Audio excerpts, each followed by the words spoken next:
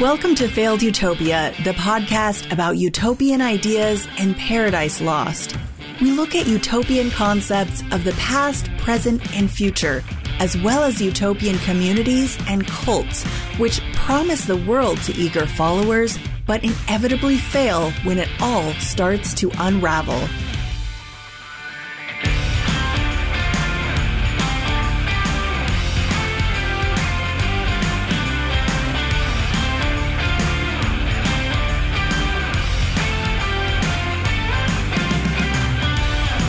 Hey Failed Utopians, I'm back, and today's episode has nothing to do with Thomas More. I know, you're all super disappointed, but if you stuck with me through 8 episodes of Utopia, how can we possibly fail now? Well, I'll tell you, failure is always an option, and it's never too late to fail. Thanks for coming to my TED Talk. But seriously, friends, thank you so much for all your support. Your downloads, your word of mouth passing it on, repping the show with attractive and flattering merchandise, and your donations that help keep the show going. Failed Utopia fans are the best fans ever.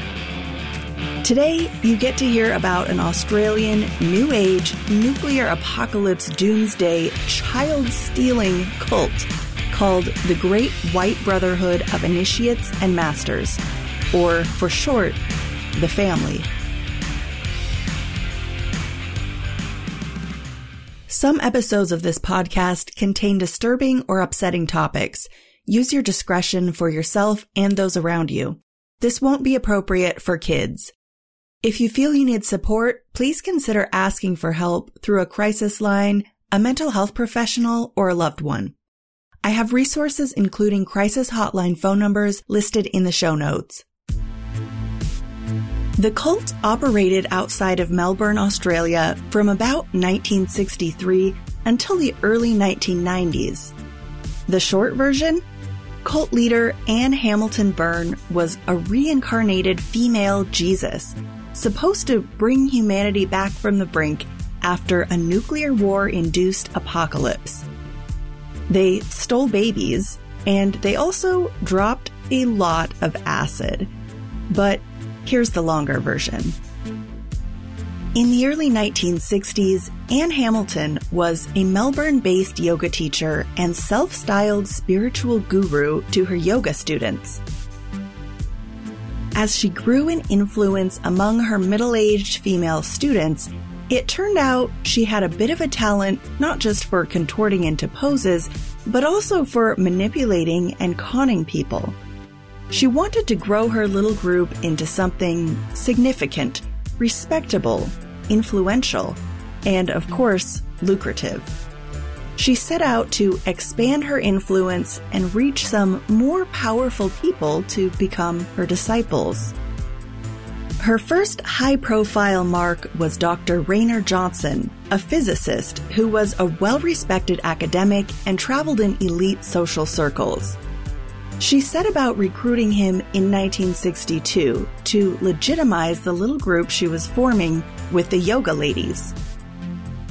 Supposedly, she slept with Dr. Johnson's gardener to gain insight and information about the doctor and his family, so that she could pose as a clairvoyant and scam him into believing that she knew things about him through her psychic abilities. She was bold. She went to his house, knocked on his door, introduced herself, and gave her psychic spiel.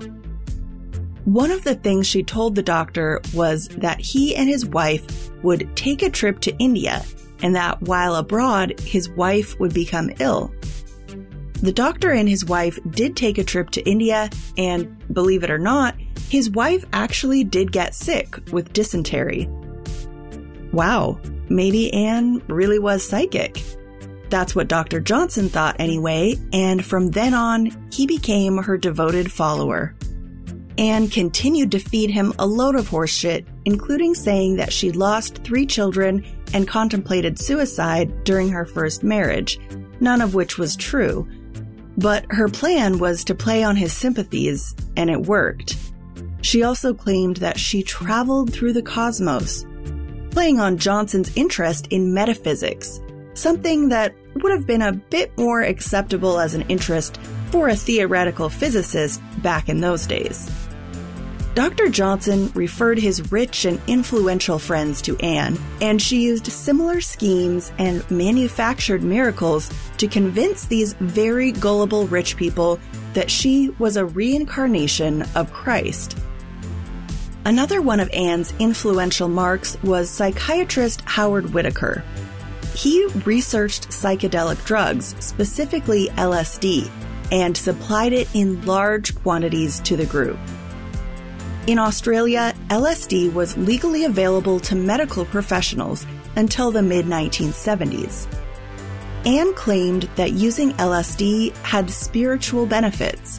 She used it herself and began requiring a ceremony for new initiates to the family, which involved injecting them with the drug and locking them in a room. Then, while the poor, gullible soul was still tripping balls, the door would burst open to reveal Anne in a theatrical display of flowing white robes and dry ice-induced mist. Sweet Lady Jesus. She called the ritual a clearing. Ultimately, she amassed 500 followers. Members were largely respected people in society, like lawyers and judges, scholars, doctors, and politicians. This is a little unusual compared to a lot of cults out there who focus their efforts on people who are a little lost in life, are seeking, looking for the meaning in their lives. Anyone can fall victim to a cult, including highly educated, successful people. But many cults do prey on people with as little social support as possible and quickly get to work undermining their ties to family and friends outside the cult. Not so with the family, and that was a deliberate strategy by Anne. These were wealthy, upper-class, powerful people with valuable skills and connections. They used their resources and influence to get Anne what she wanted. And one thing Anne wanted was a bunch of kids. She had a weird obsession with kids. She would go on to collect 28 of them. Some were the children of cult members, but it turned out that a bunch of them were kidnapped. Around 1968, Anne started collecting kids. A bunch of the cult members were nurses and doctors, and Anne had them steal newborns. Lawyers forged false papers for them, making it look like the kids were Anne's adopted or biological children.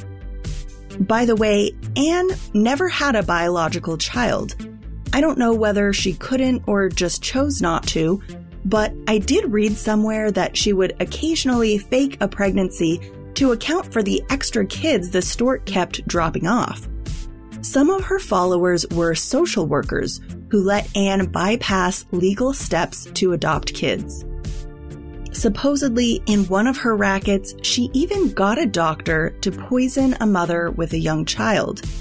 Anne showed up and performed a fake miracle cure, which just meant the doctor in her pocket would stop making the woman sick. And then she demanded to keep the child in exchange for quote-unquote saving the mom's life.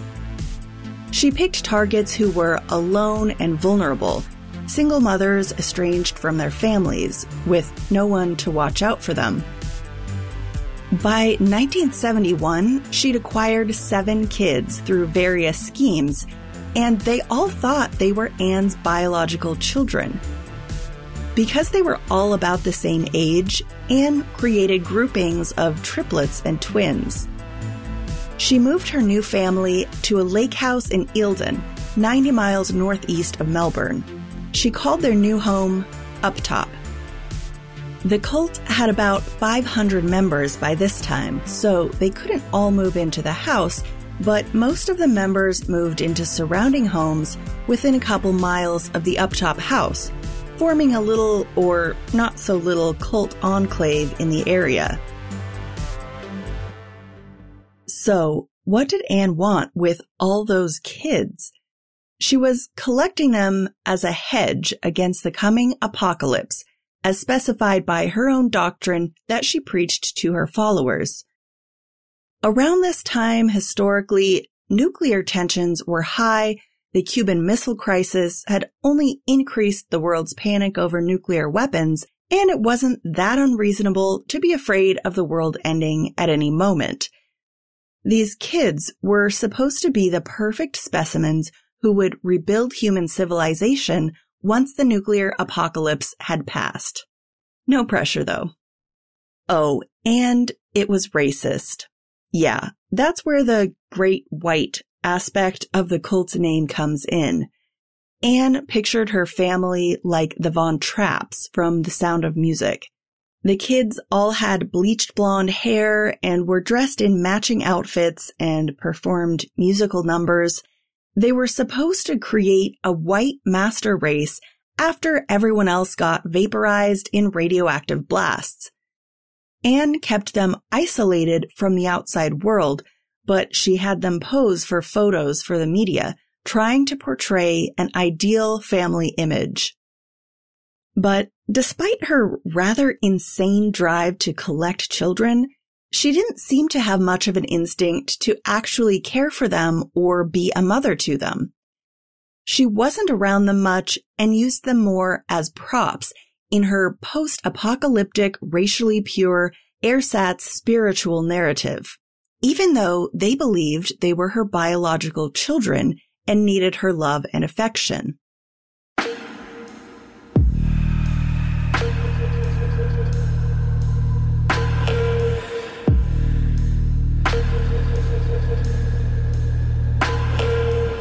The children were left in the care of a few female cult members who they called aunties.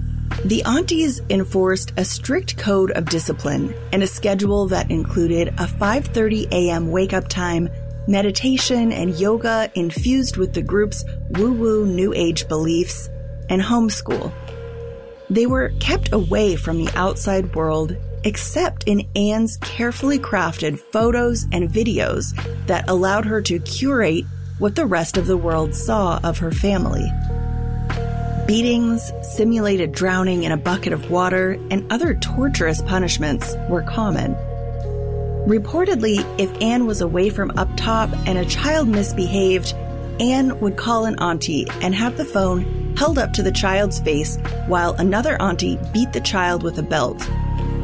The kids were kept on a starvation diet, allowed to eat very little, and forced to participate in regular weigh-ins. They would sometimes make themselves vomit before the weigh-ins for fear of coming in overweight. If Anne or the aunties thought the kids were too heavy, they'd be starved even more, sometimes going days without food. Girls were shamed for their body changes at puberty. Anne herself was fixated on her appearance in another way, plastic surgery. She had countless procedures over the years, eventually becoming almost disfigured, her face like a mask. What made Anne the way she was? No one can say, but she did have a grim past before she manipulated her way into becoming the leader of a 500-member child-abusing doomsday cult.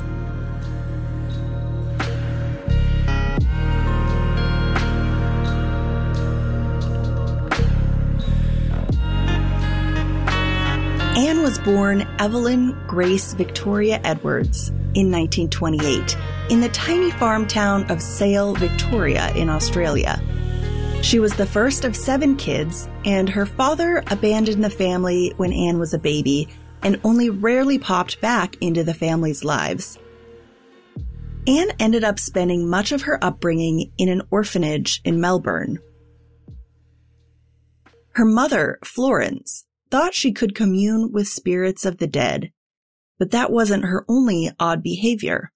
Once she set her hair on fire in the middle of the street. She was likely a paranoid schizophrenic, which can come with hallucinations and delusions.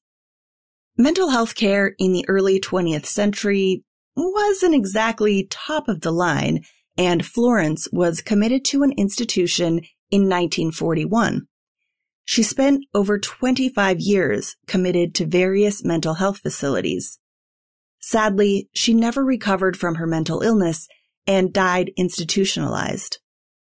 So, Anne grew up poor, neglected, and institutionalized with an absent father and a severely mentally ill mother who herself was institutionalized from Anne's early adulthood onward.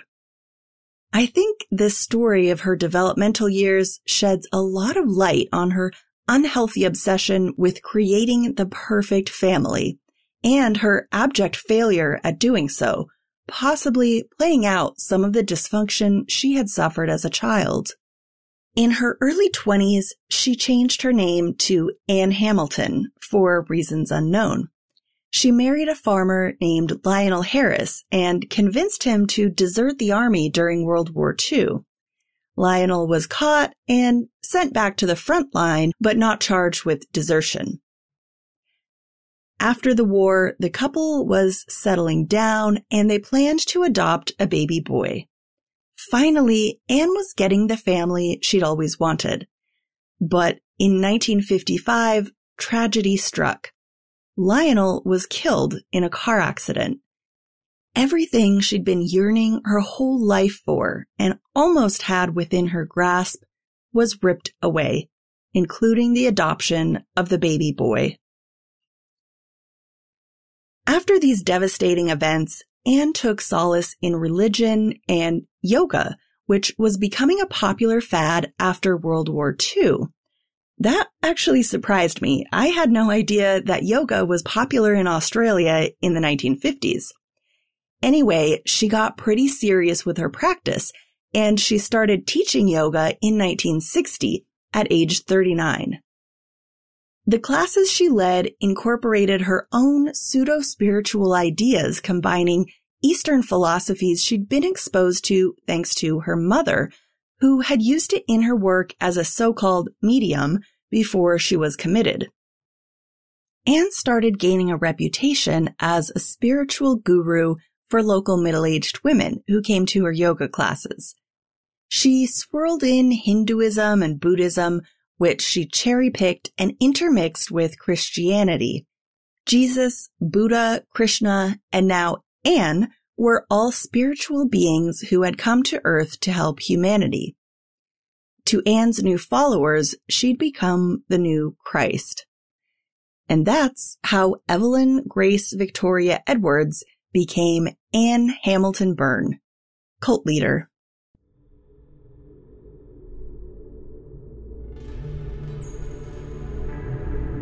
The adults in the family were constantly high on LSD, but worse, the kids were routinely dosed with a variety of psychiatric drugs, and after reaching adolescence, they had to undergo an initiation with LSD.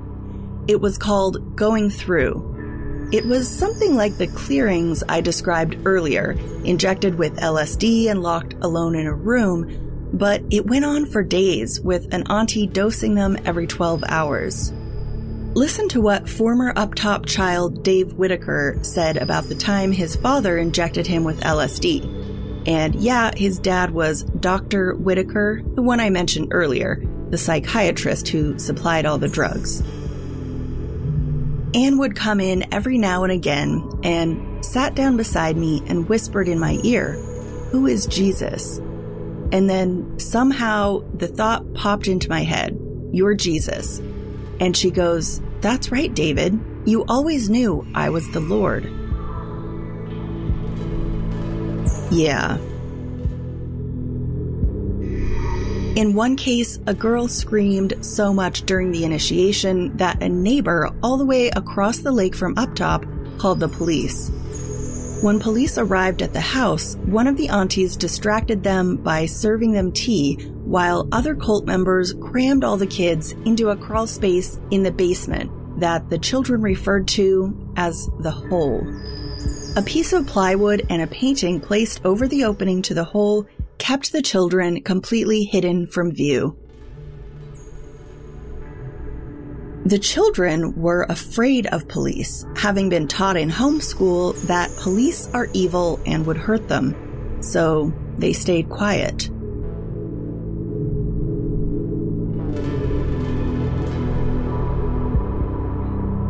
By the mid-1970s, Anne had collected more kids, some that cult members gave her, but mostly through kidnapping, coercion, and adoption scams. She would acquire 28 in total. She also married her partner, Bill Byrne, a wealthy British expat, in 1978. The group built themselves a temple in the Dandenongs, a low mountain range about 20 miles east of Melbourne. They named their new temple after an ashram in India.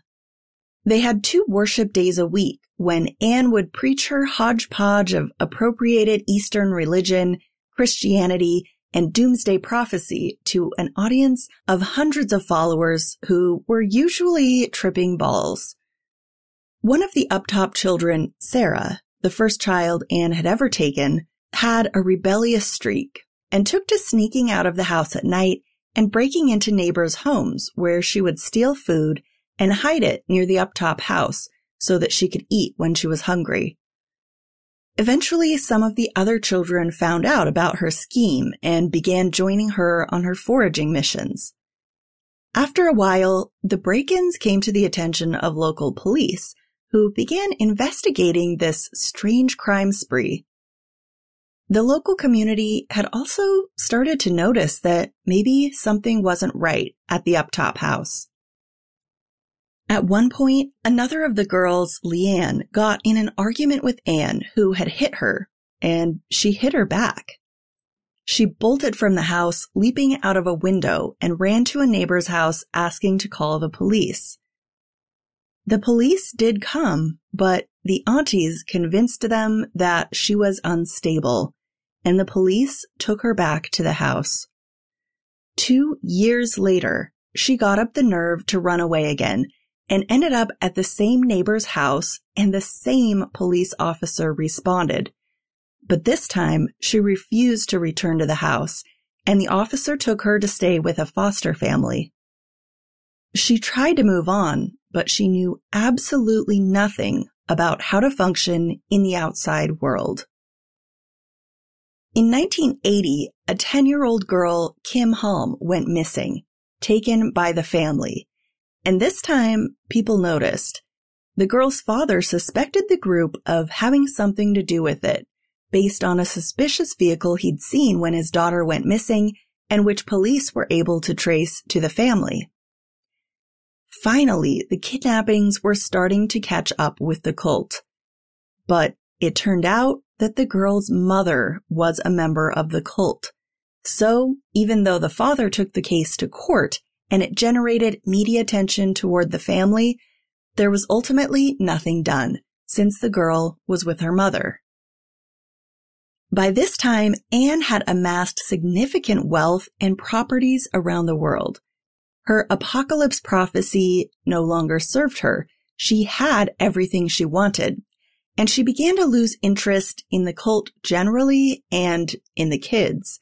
She and Bill began traveling more, spending time at their properties in England and America, and spending less and less time at Uptop.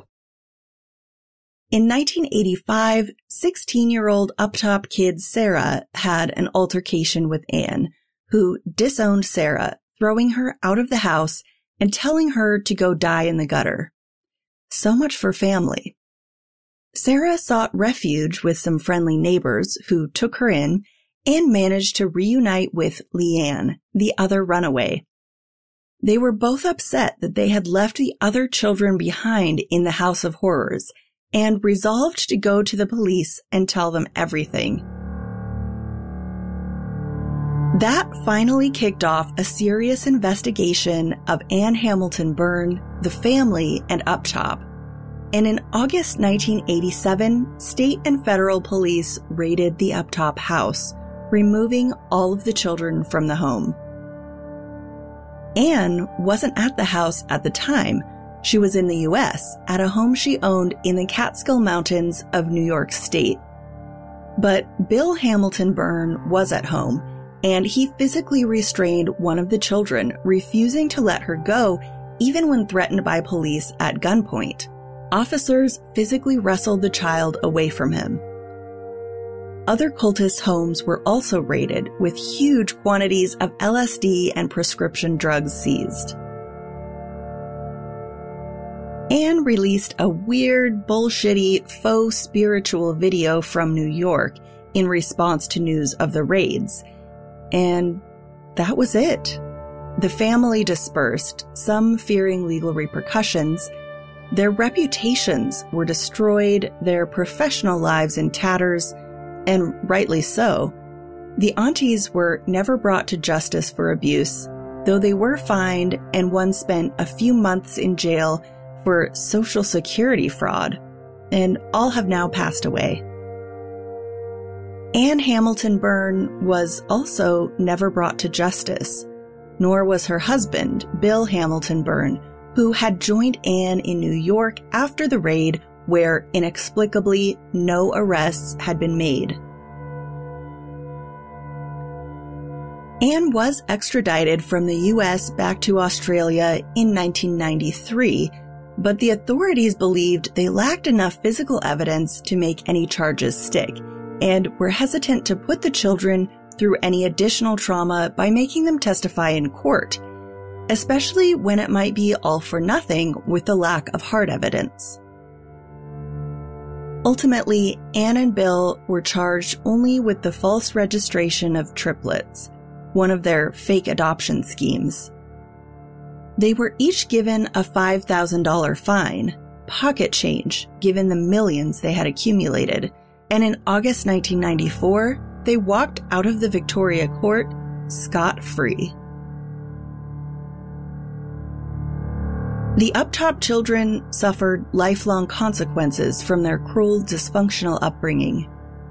Some found their birth families. For others, it was too late.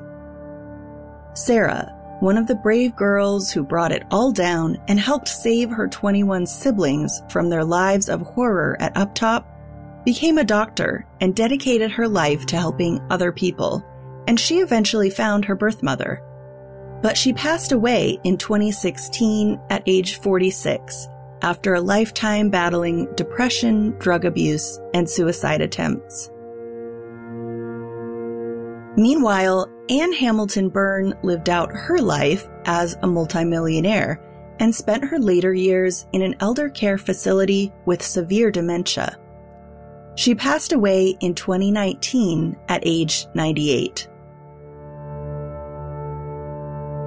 Unbelievably, there are still a handful of acolytes of the family clinging to the shipwreck of lies, cons, and abuse.